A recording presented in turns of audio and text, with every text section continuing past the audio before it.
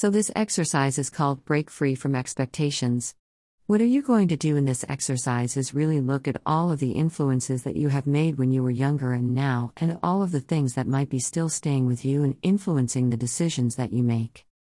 So, writing down what has impacted you, influenced you. Are there any memories from school when someone said that you weren't good at something? Or do you really care about one particular person in your life and what they think, and just looking at all of those things and just looking at them objectively? In this exercise, you also be looking at that gap between where you want to be and where you are now. It might be that there's loads of things that are great about your life now and actually want to do more of those. But it might be that actually there's a big distance between where you are now and where you want to be, and really you are going to look at that and jump, how to get from A to B. So there are going to be 3 mini exercises in this section. The first exercise is going to be the influence spider diagram, which really is doing a spider diagram of everything in your life that influences you, good and bad. And really looking at how those influences play a part in your decisions that you make. These 3 mini exercises and this exercise as a whole is just simply about reflection. We are not going to necessarily know direction we are going to take. It's just about really digging underneath the truth of our lives and what we want to change. This is just a starting point, a starting exercise that will help you with the later exercises. So in the middle of paper, write my life in a box, or you can write whatever you want in the middle really.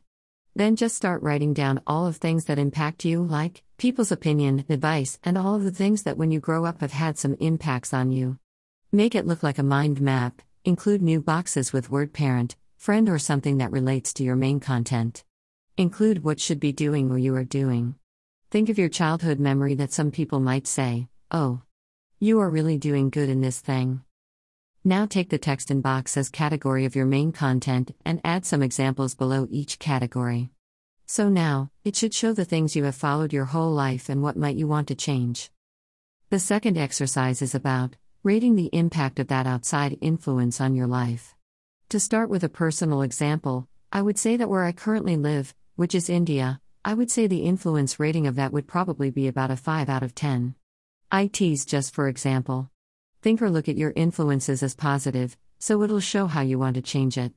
The next thing might be an example of someone who has ended up working in a glass office as a CEO in a massive company in a corporate environment. So, I'll give 10 out of 10. Keep on going with your influence by rating it. So with this exercise, I would say spending quite a bit of time on it will almost help you figure out what your passion is. If you can fill out the sheet, it's going to be really helpful to look at the things from all angles.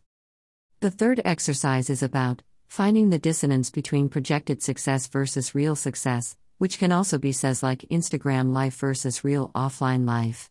So, it's about putting things that people think good versus the things you want to do. For example, I would say travel is what I love to do, a fake life, versus I love to stay at home, real life. So, differentiate the life you love to show others versus your actual love to do stuff in paper. Why writing? Because writing things down as journal will always keeps you in track.